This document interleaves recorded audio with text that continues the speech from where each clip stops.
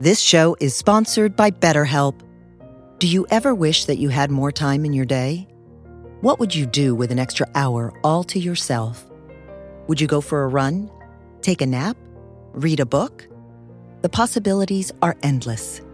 Therapy can help you find what matters to you so that you can do more of it. It's a great way to increase self-awareness, deal with overthinking, alter negative behaviors, and more. If you're thinking of starting therapy, give BetterHelp a try. It's entirely online and designed to be convenient, flexible, and suited to your schedule. Learn to make time for what makes you happy with BetterHelp. Visit BetterHelp.com/heartwisdom today to get 10% off your first month. That's BetterHelp, HELP.com/heartwisdom.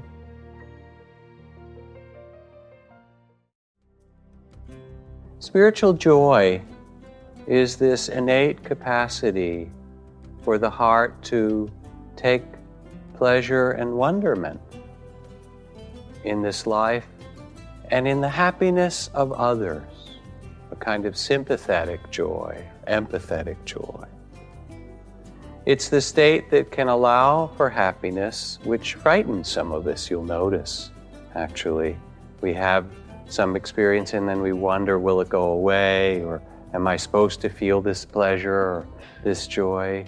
It's a state that doesn't compare or isn't jealous, isn't afraid that somehow there isn't enough love to go around, that there's some lack of abundance in the heart, there isn't enough compassion and care. It's a generosity of spirit.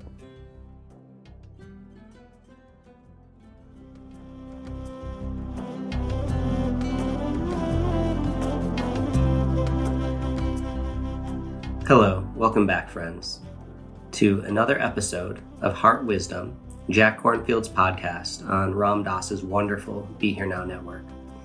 This is Ganesh Braymiller, Jack's assistant, here to open episode 202 for you, called Mudita, Sympathetic Joy, all about our innate capacity for the heart to take pleasure and wonderment in the joy and happiness of others. You know how there's those people who, as soon as something goes really good in your life, that you just want to share with, because they're not going to be jealous, they're not going to be snidey about it, they will be authentically happy with the beauty that is unfolding for you. The people who you say the good thing and they're like, yeah, I can think of a few people in my life. This podcast episode is about how we can cultivate this very important quality for ourselves. And it ends in a really beautiful guided meditation to help cultivate mudita, this sympathetic spiritual joy, as well as loving kindness, which really go hand in hand. Before diving into this incredible episode, I have to share my mudita, my absolute brimming joy for Jack having just completed one of his newest courses and one of his most fun and flowing courses called Transform Your Life Through Jack Kornfield's Most Powerful Stories, a 10-hour journey. This is a hand-picked selection of some of Jack's favorite stories which he shared throughout his teaching career, all of which are extremely transformational and given with beautiful lessons that Jack has wrapped around them to package them into a way that you can fully open into the wonderment and beauty that is all around us in this everyday life. Some of the stories told here are stories of the Buddha's last teaching. There's also the Arthurian legend of Sir Gawain trying to figure out what women want. There's one of Nachiketa diving to the underworld to meet the Lord of Death. And a myriad of stories on climate change, loving awareness, Jack's amazing teacher Ajahn Chah, and one of the Buddha's past life as a parrot attempting to put out fires with the water on its wings. Now, the main stories of this course are evergreen, so you can go onto jackkornfield.com anytime and take this course at your leisure. But if you do sign up before September 28th, you will receive 2 live question and answer sessions with Jack, where the whole group that's taking the course can come together, talk about the stories, and dive into the importance of how we can apply these stories to our lives and our spiritual practice. So I will leave you there, fam. I wanted to thank you for always tuning in. for always bringing your kind and wise attention. And I really do hope you enjoy this episode. Heart Wisdom 202, Mudita, Sympathetic Joy. Blessings. So, having spoken the last weeks about loving kindness and compassion and the path of the Bodhisattva, I'd like to continue with these teachings to speak tonight about the quality of spiritual joy, which is also called mudita in Sanskrit and Pali.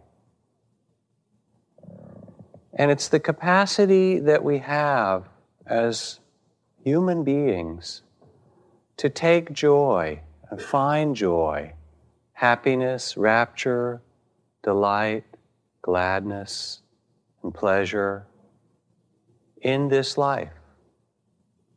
It includes also a quality of gratitude.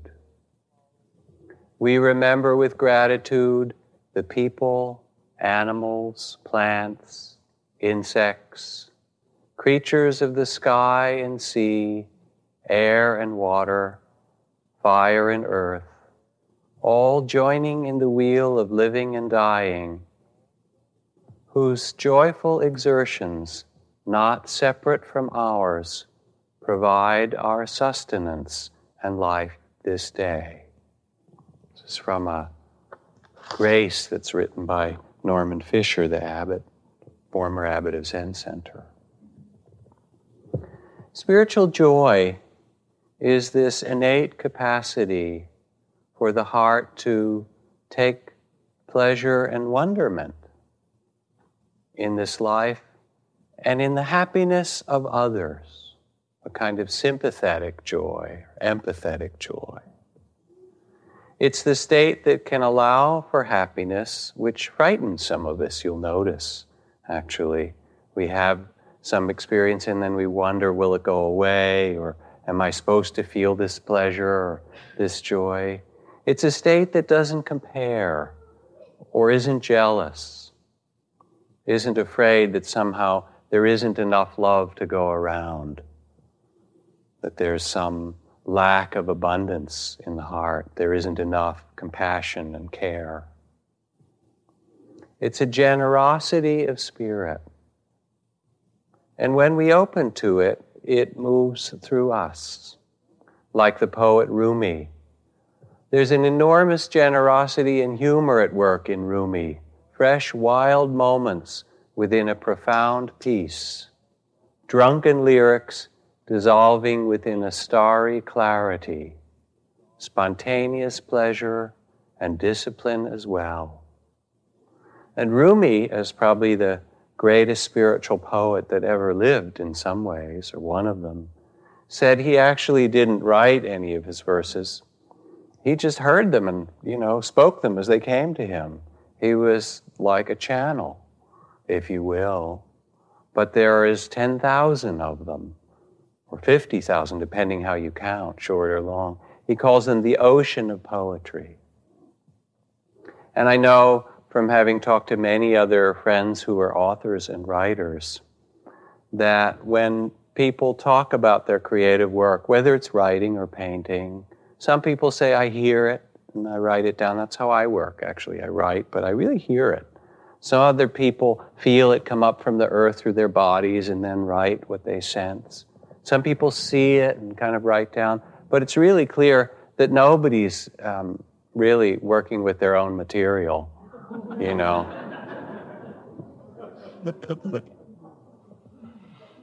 And that's true in a deep way for all of us.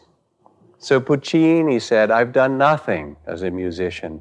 I simply write down what I've heard from God. Or there's Mozart, who was this amazing young man who's writing as fast as he can because he hears whole symphonies. What am I going to do? I better get this on paper while I can. Oh, it's so wonderful. A grain of sand. What is the line from, I think, Whitman again? A mouse is miracle enough to stagger sextillions of infidels. Just the existence of anything means that everything else has to exist. If you want to bake an apple pie from scratch, you have to start with the Big Bang, right? And kind of move on from there. Galaxies, solar systems, the cooling of Earths. Apple trees come a little later. Human beings much later than that. O nobly born, life is this simple, says Thomas Merton. We are living in a world that is absolutely transparent, and the divine is shining through it all the time. This is not just a fable or a nice story. It is true.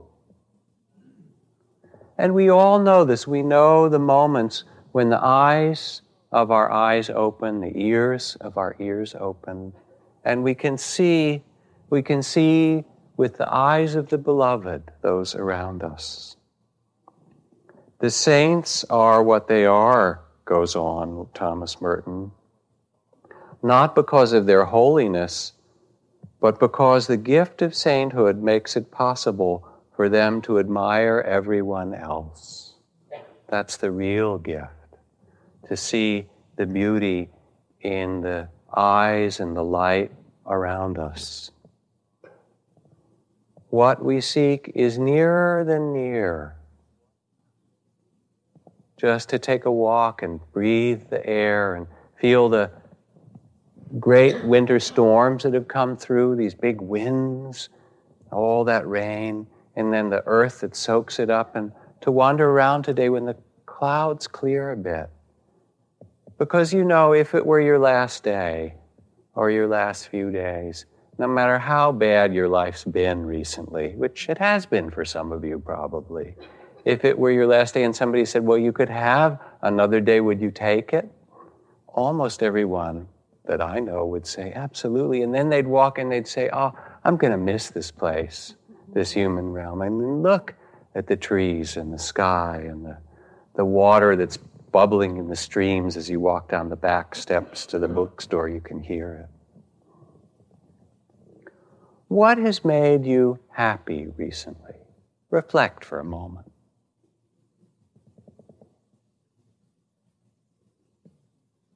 That you actually let that in. Or sometimes people will come to meditation and they'll say, I'm having so much difficulty paying attention and I've got so much suffering in my body or pain or grief from the things of my life. All the sorrows we talked about, speaking of compassion last week. And I'll say, well, close your eyes for a moment in all the difficulties you have and see if you can find one spot in this body of yours, this precious human body. One little place, even if it's just 1/4 of an inch square, that feels pleasant.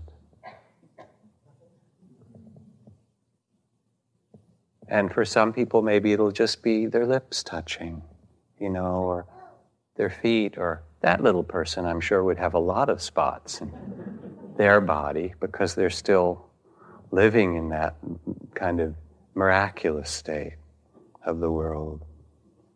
It's such a beautiful thing to find, even when we're in the midst of trouble, to find the resource, the place of beauty, the moment that we can connect with just a little space of pleasure. The Buddha said, there is pleasure in this world. Were it not for the pleasure of this world, we would not have the problems that we do.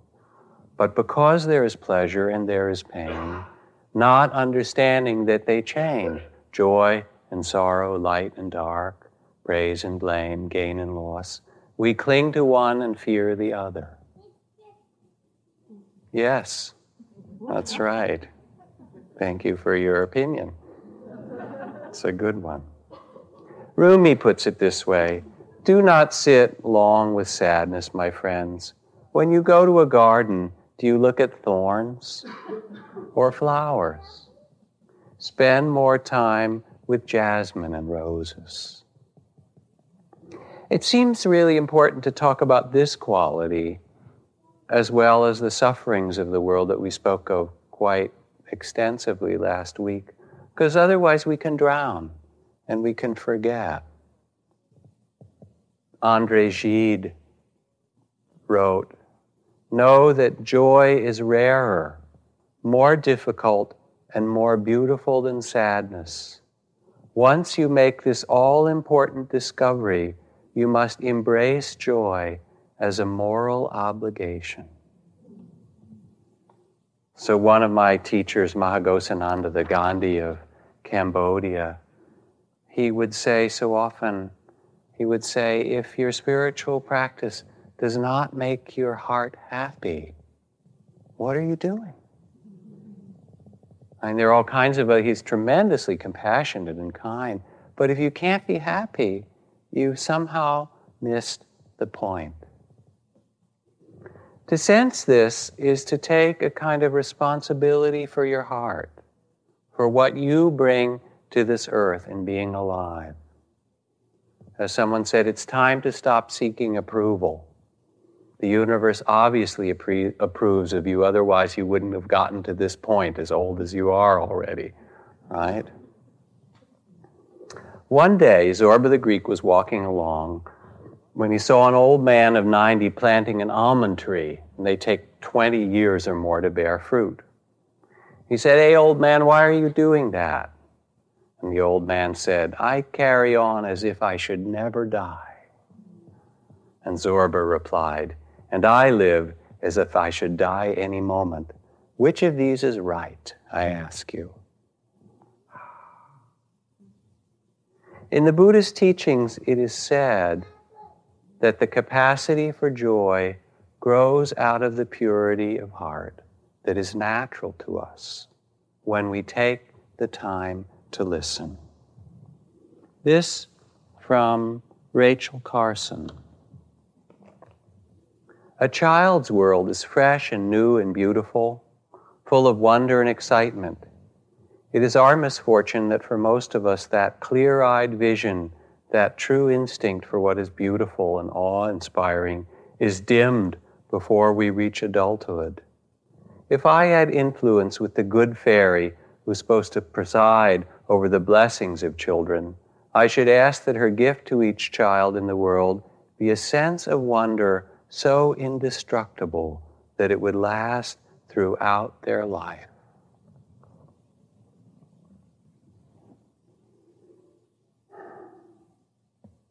Joy is one of the factors of enlightenment. You can't get enlightened without some joy and pleasure. How do you like that?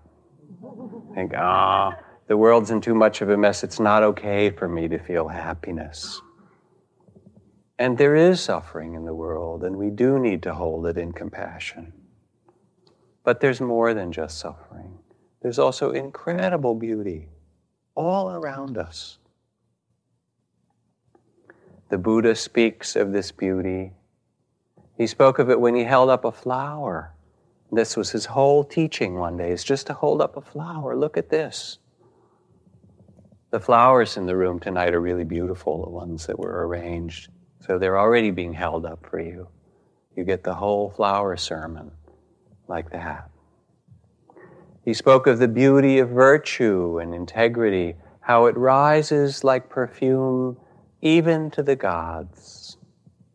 Like a lovely flower, bright but scentless, are the fine but empty words of one who does not mean what they say. But like a lovely flower, bright and fragrant, are the fine and truthful words of one who means exactly what they say. Verses from the Dhammapada. The beautiful heart, he said, the heart of the sage, which has nothing to do with caste or creed or class or race. O nobly born, whoever you are, remember your true nature. For when we become still in a moment, when we look around, we can see a kind of amazing beauty that is there.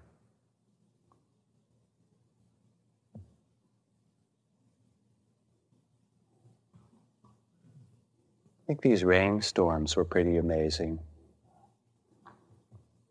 Quite wonderful.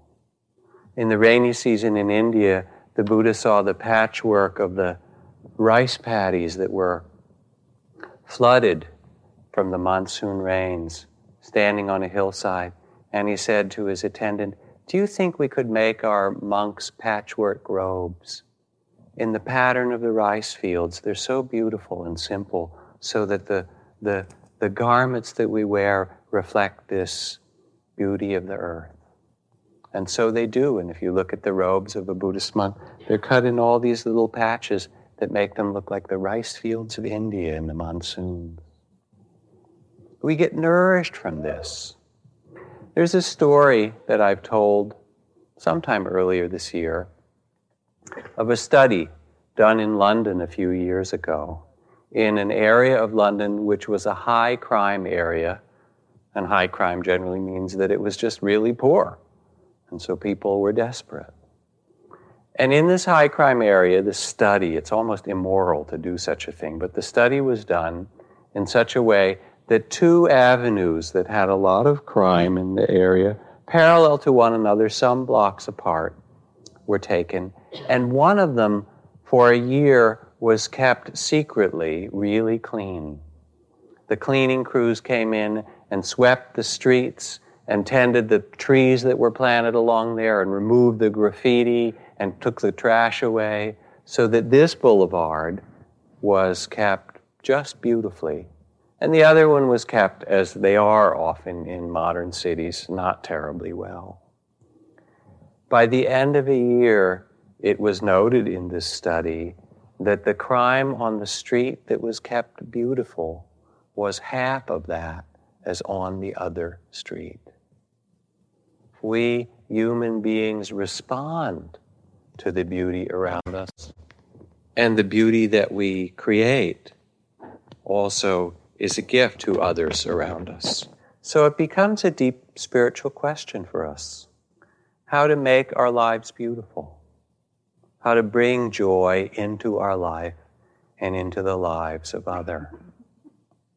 One of the things that makes the Dalai Lama so remarkable is after all the struggles and the suffering as a leader in exile of the Tibetan people, he can laugh and be so joyful.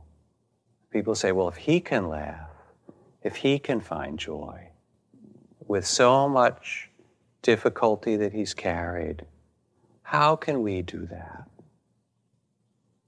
I'm lucky enough to be living with a teenager.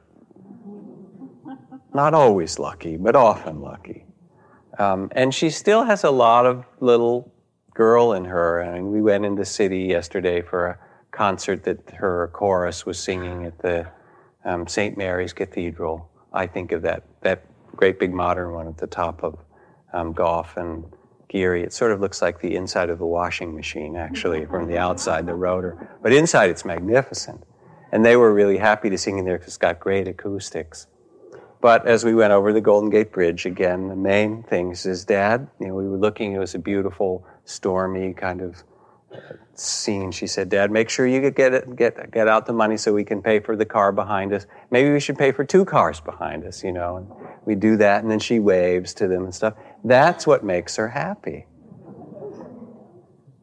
Albert Camus, another French philosopher writer, says, a person's life is a slow trek to rediscover through the detours of art those 1 or 2 moments in whose presence their heart first opened.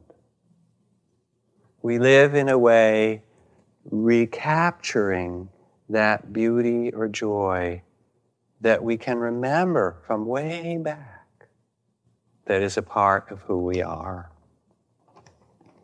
I remember being at this multicultural men's retreat that we were running in Mendocino, Malidoma Somé, this West African medicine man, Luis Rodriguez, James Hillman, Michael Mead, and so forth. It was a whole group of young men from Watts and East LA and Oakland and so forth, Latino and African American, Native American, Asian American, a number of whom had been in gangs and so forth. And we were doing all kinds of practices, rituals and drumming and ceremony and story and dance. And part of it was telling our stories. And you know how it is when you're working with young men especially. Some of them get into it and some of them will kind of stay back and say, what are these guys doing? These guys are really weird. We gradually got people through the drumming and the song and things engaged, but there was one young man in the back row. I called him Red Hat, because he had this red hat that was pulled way down and his head was down, this young black man, and he wasn't paying attention, it didn't look like, to anything, and didn't care, and was just kind of in his own world. And Michael Meade began to drum and tell this traditional and ancient myth or story, an Arthurian legend, about a young man who heard of a castle far away in another kingdom. And there was a princess in this castle who was the most fair and most benevolent and most just and most beautiful of all princesses of the world. And there was a whole description of the court that she held and the graciousness with which she met people. And there was a young prince, of course, or a young man. Maybe he wasn't a prince in the story. But he heard about this, and he said, whatever danger it takes, I am going to go and seek you-know-who, right? That's how these stories go. And so we had a long conversation about what it was that men seek. And there were all these stories about the things that men had sought. And what came out of the conversation was really a conversation about how men love beauty. And it's not just the beauty of the princess, but it's the beauty of life itself. And so we had this whole long conversation like Camus speaks of the kind of allurement of how we search for beauty our whole lives in some way. And it's not just the beauty there, but it's really the reflection of the beauty that is in us. And after 5 days of this drumming and dancing and conversation and so forth, thinking that there were a few people in the retreat, nothing would come from them, one day, all of a sudden, we stopped drumming, and the guy with the red hat stood up. You could see his face for the first time. He said, I have a poem I want to read. And then he unrolled this thing, and it was sort of like, a whole book worth of poem. And it was a poem of his life, of the ways that he'd suffered from racism and poverty and the struggles of his life. And the whole theme of the poem that unrolled and unraveled from his heart was his search for beauty. And when he was finished, there were people in the room who were weeping because it had so much beauty in his words. And it brought everyone together. Because there's a part of us that all longs for that. All of us that would love to connect. A love of our bodies, a love of this earth, a love of one another. The kind of beauty that even when there's difficulty around us, we can see it in another way. Because, of course, there inevitably will be. Rabbi Levi once encountered a man eating on the sacred fast day of Tishu B'Av. Surely you've forgotten that this is the sacred fast day, he said. No, answered the man, I know it's Tishu B'Av. Ah, then you're not well and your doctor's instructed you not to fast, he said. Nope, I'm perfectly healthy, the man replied. And then the rabbi lifted his eye toward heaven and said, Look how precious your children are, dear Lord. I have provided this man with ample excuse to explain away his behavior, but he refuses to deviate from the truth even when it incriminates him. It's a different way of seeing the world, isn't it? What would it take us to release resentment, jealousy, Release those things from the past that keep us from seeing with the eyes of the beloved all those around us. Because spiritual joy is something that's contagious. We catch it from one another. We offer it to one another. Another story, similar. Some years ago, on a sunny Sunday afternoon in Seattle, a young priest stopped to talk to a parishioner and her 5-year-old daughter, Carmen. The little girl had a new jump rope, and the priest began to demonstrate the intricacies of jumping rope to her. After a while, Carmen learned to jump, first once, twice. The mother and priest clapped loudly for her skill, and eventually the little girl was able to jump quite well and wandered off with her newfound skill. And the priest and mother chatted for a while, until Carmen, with the saddest, wisest eyes imaginable, returned dragging her rope. "Mommy," she lamented, "I can do it, but I need lots of clapping."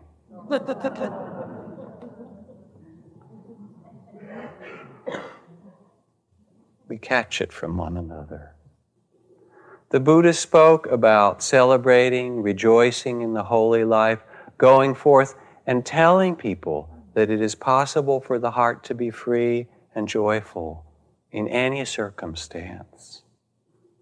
Spoke of awakening like setting a lamp upright that's been overturned or lighting a lamp in the darkness.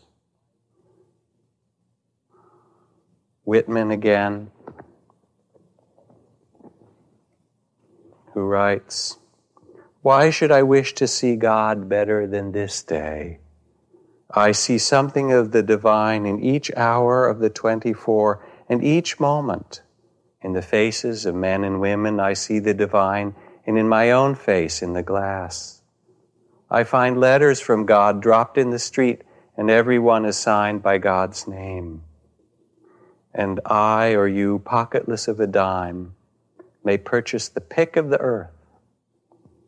And to glance with an eye or show a bean in its pod confounds the learning of all times, and there is no trade or employment but the young man or woman following it may become a hero, and no object so soft but it makes a hub for the wheeled universe, and any man or woman shall stand cool and supercilious before 1,000,000 universes." Whitman just went on in his spirit of celebration.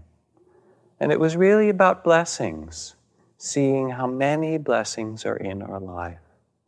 The kind of gratitude for our breath and our bodies and our food and the water and all that is around us. What prevents our joy? What prevents our happiness in the joy of others? When I lived with a woman that I loved very much and had hoped to marry many years ago, and with her 2 young children, the Ringling Brothers Barnum and Bailey Circus came to town, to Boston. And so I decided to take the 2 kids, who were at that time 3 and 5, out to the circus. And deciding to do it right, I got tickets for close to front row seats. We were like 2 or 3 rows back in the middle. And I took them, and you know how little toddlers and little kids are, preschoolers anyway. Things that are far away aren't so terribly interesting. And you can bring a preschooler to the Grand Canyon, and they'll pick up a beautiful stone and say, "Look at this," you know. Because everything is alive. You don't need the Grand Canyon. You just need a rock. So there was a trapeze artist, and that was okay. And the clowns were a little bit better, and there were the tigers jumping through hoops of flame. That was pretty cool. But then the parade came, and first there were all the horses that came right close, and that was great. And then the elephants came. And the elephants stopped, the line of elephants, right where we were sitting. There was a big elephant in front of us and others. And we were sitting watching the elephants, and all of a sudden the elephant right in front of us peed. And I tell you, it was like a lake. And I looked at them, and their jaws just dropped. Wow, look at that, right? And then, after a little bit longer, the elephant pooed, right? Bowling ball size things, plop, plop, thwack, one after another. And their eyes were like that. I mean, clowns and tigers were one thing, but this was really important, right? And when we got home from the circus, how was the circus? Let me tell you what happened, what we saw the elephants do.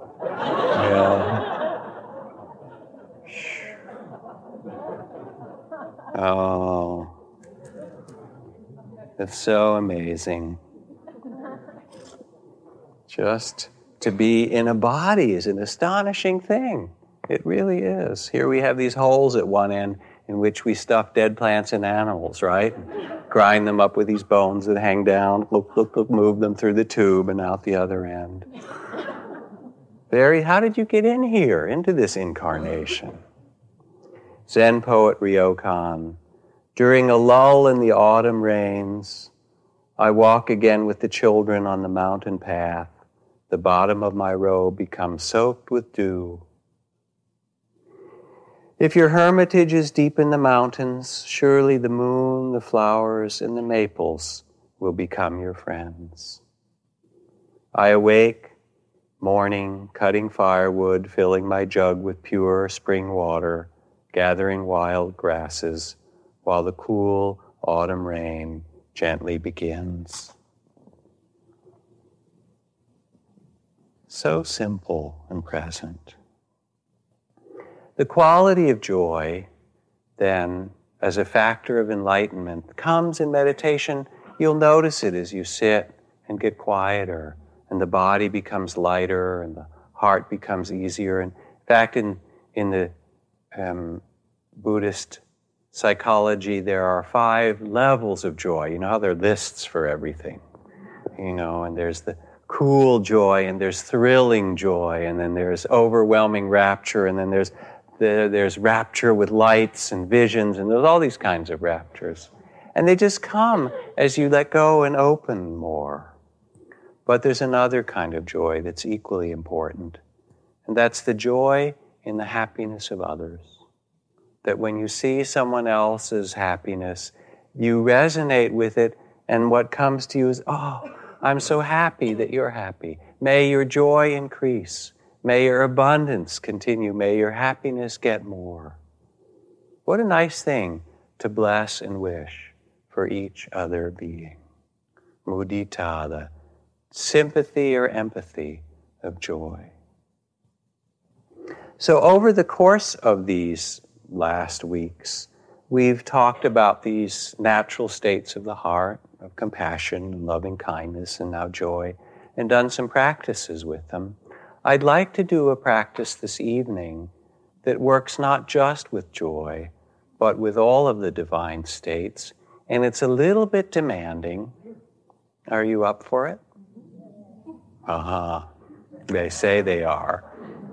We'll see. But it's also a wonderful practice. And the particular practice that we're going to do requires that you do it with a partner, which we don't so often do on Monday nights. But once in a while we will. So without saying a word, I would like to invite you to turn to someone sitting next to you so that you can face them for this meditation. And can you see one another clearly, or do we need more light? Is this okay? What do you think? This is good? Okay. And anyone who doesn't have a partner, raise your hand and stand up and look for other hands that are raised. And turn around in a circle because you'll see other hands.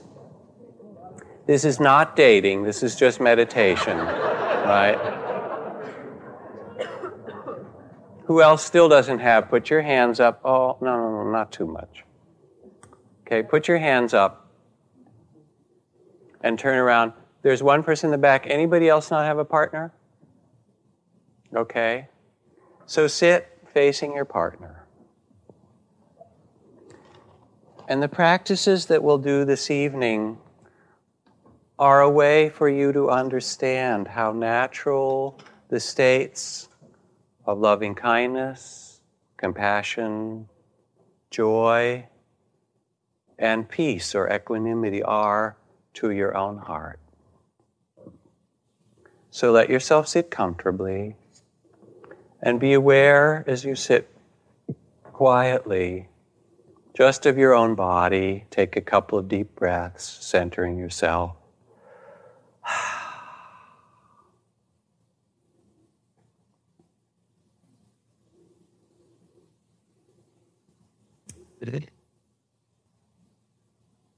And now I'd like to invite you to look into the face and the eyes of the other person gently.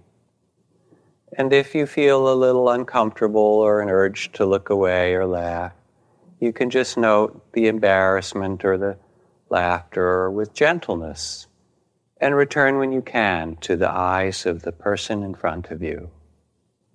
For you may never see this person again. The opportunity to behold the uniqueness of this particular human being is given to you just now.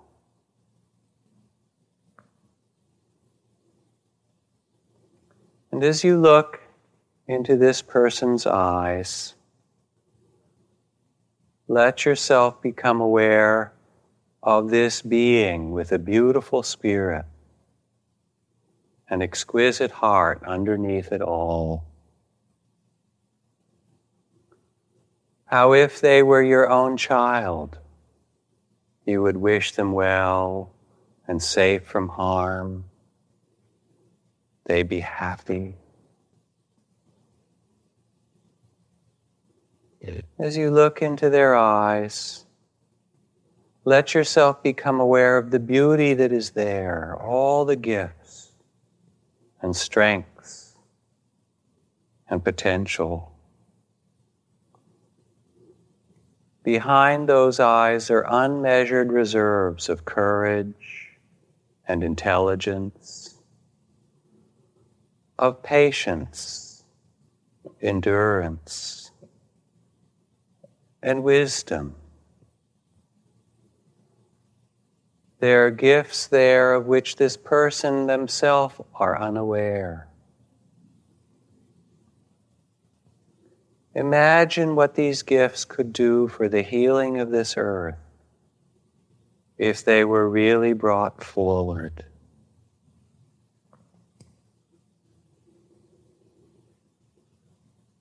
Looking in those eyes and seeing their potential, let yourself feel the natural wish that they be well, that they be happy, that they be safe and free from danger and sorrow.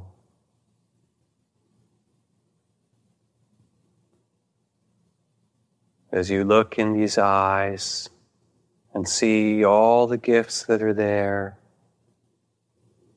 let yourself feel how naturally you wish that their original beauty and goodness can shine in the world. May they be happy.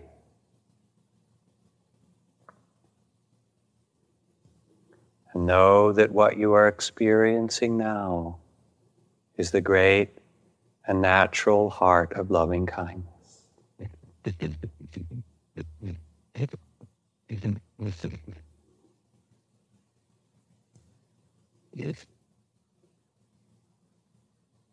And now, as you continue to look into these eyes, let yourself become aware also of the measure of sorrows and pain that is there. There is suffering accumulated in this life, as in all human lives, that you could only guess at. Disappointments and losses loneliness, and hurts beyond the telling.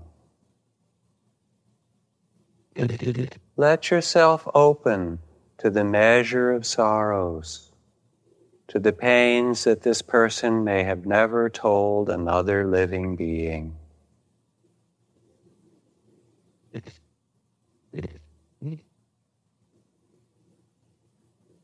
And as you look deeply, know that you cannot fix this pain, but you can open to it with a spirit of courage.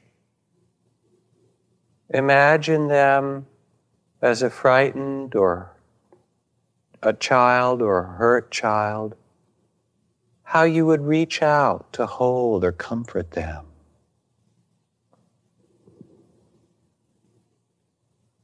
And as you let yourself simply be with their measure of sorrows, know that what arises in you is the great heart of compassion. May they be held in compassion. So if you bow to the measure of sorrows and see this being, all their struggles, and let the heart of mercy hold them all.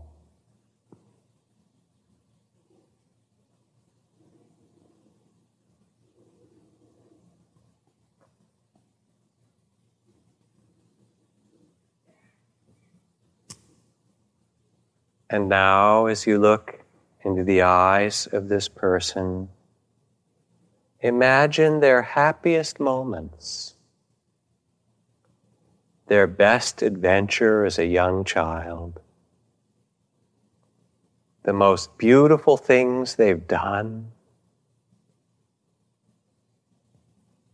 Picture that. See it in them, the joy that's under there.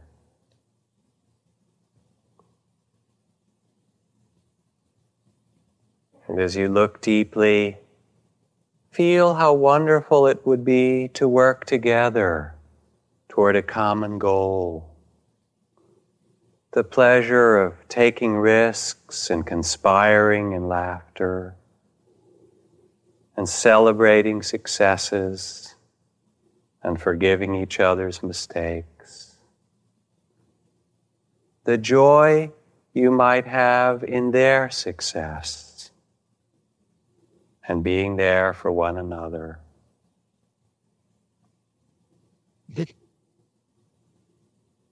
And as you see the boundless creativity and beauty that can flow out of this being, the wealth of pleasure in these eyes and in each other's gifts, this joy allows you to experience the natural, empathetic joy of the heart.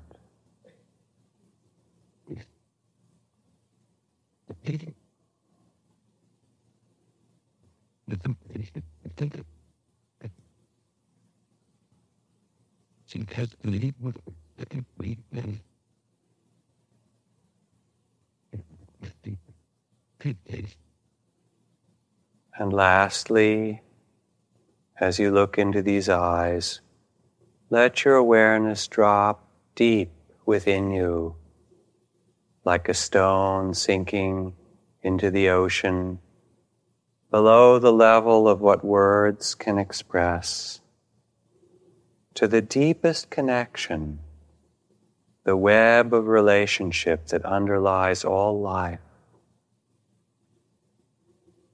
It is this life into which you have both taken birth, in which you are supported, that weaves through all space and time. And see this being before you,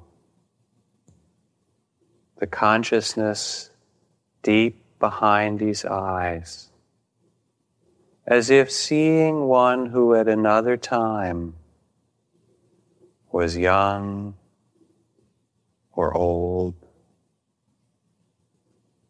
awake or asleep, lost or free. This being, who at another time may have been your son or daughter, your mother or father, your partner or friend, your lover or enemy, that in this great web of life you meet again in the brink of time, and you feel the boundless time within which your lives are interwoven in the great web of being.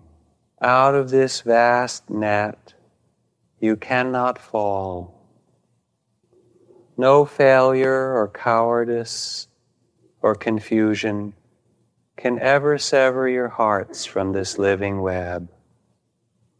For what you see is what you are. The great peace that connects all things. Rest in this timeless and eternal truth.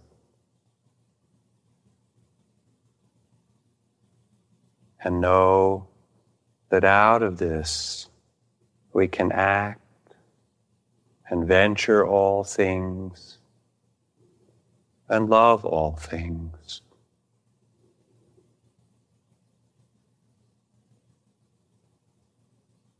Remember who you really are. O nobly born, you are not this body. You are not this small sense of self, these thoughts and worries. You share this timeless, open consciousness, and you can see this deeply in the eyes before you.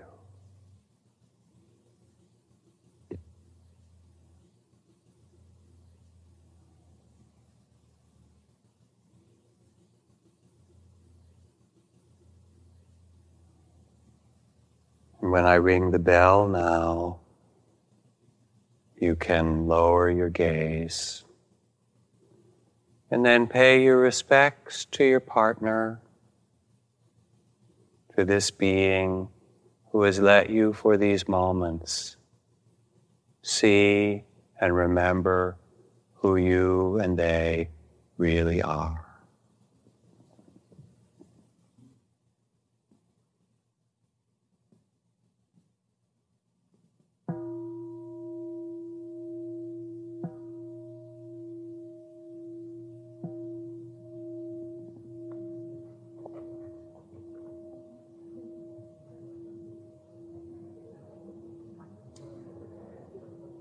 If you like speaking softly, you can take a minute or two if there's anything you want to say to your partner before you turn around. Thank you. It's like the boundaries dissolve in a very intimate way, and the sense of who we are opens in, that was, I think it was 8 or 9 minutes. It's a long 9 minutes, huh? 9 minutes, think of that. You don't even know the name of some of these people, right? You don't know who they are, you only know who they really are.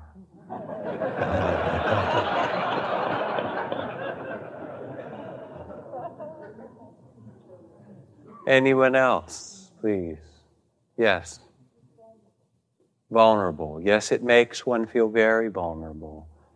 And yet, to be able to feel vulnerable and still stay present is a great art, because we've all been hurt or wounded in different ways, and then we close up or we identify with the small sense of self. And to reclaim our joy again, the joy that this child has, is to learn that it is safe and possible to be vulnerable again, especially in the right circumstances. So it's a beautiful thing. Anyone else? Yes.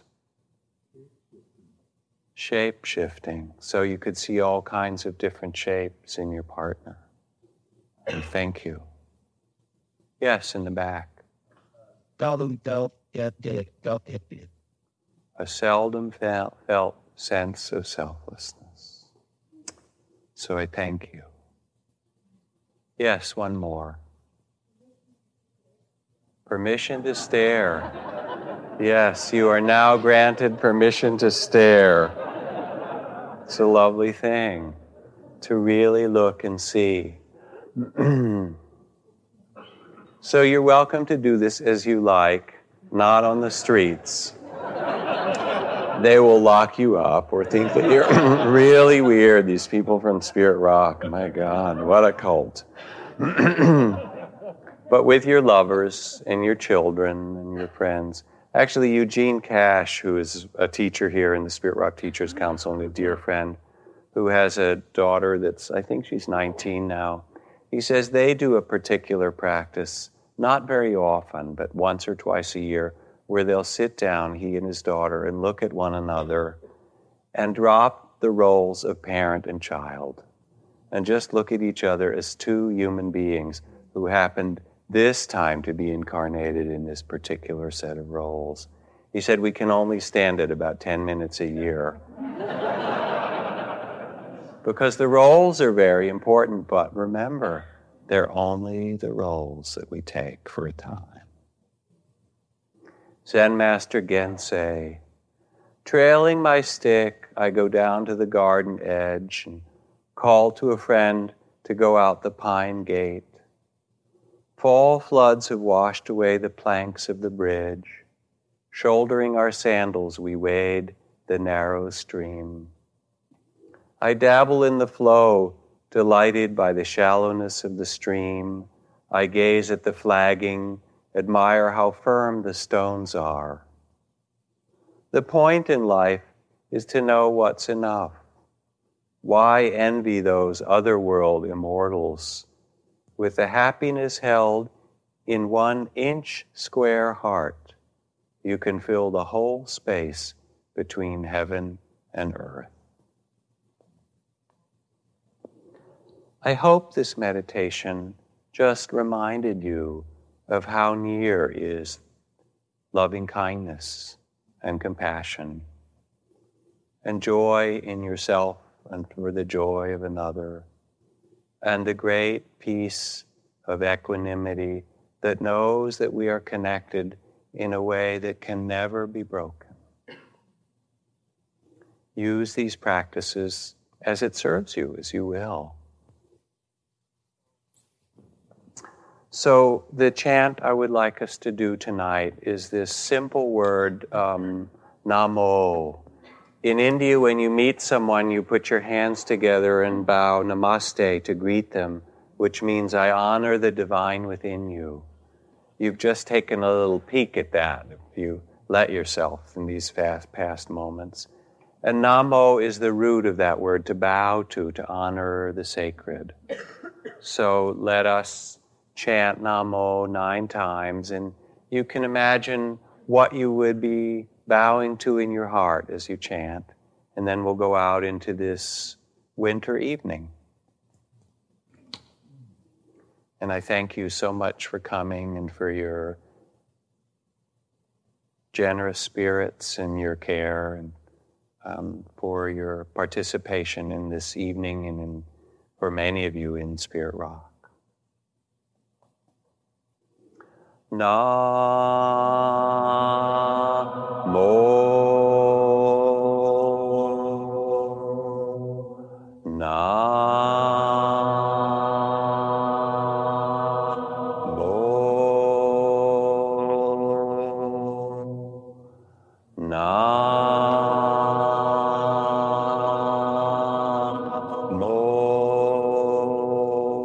Add harmony. Na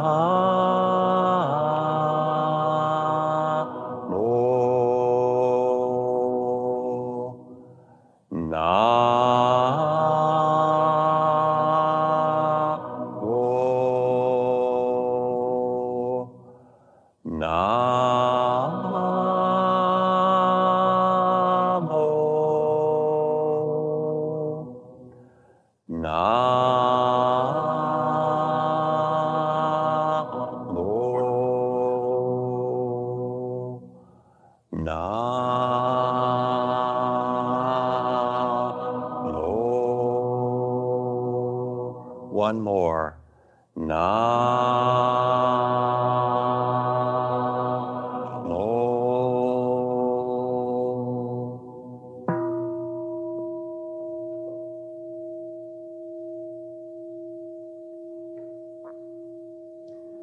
Let the natural spirit of loving kindness and compassion, of joy and the happiness of others, and the true wisdom and peace of your heart shine this week, and may you see it in every being that you meet. Good night. Thank you.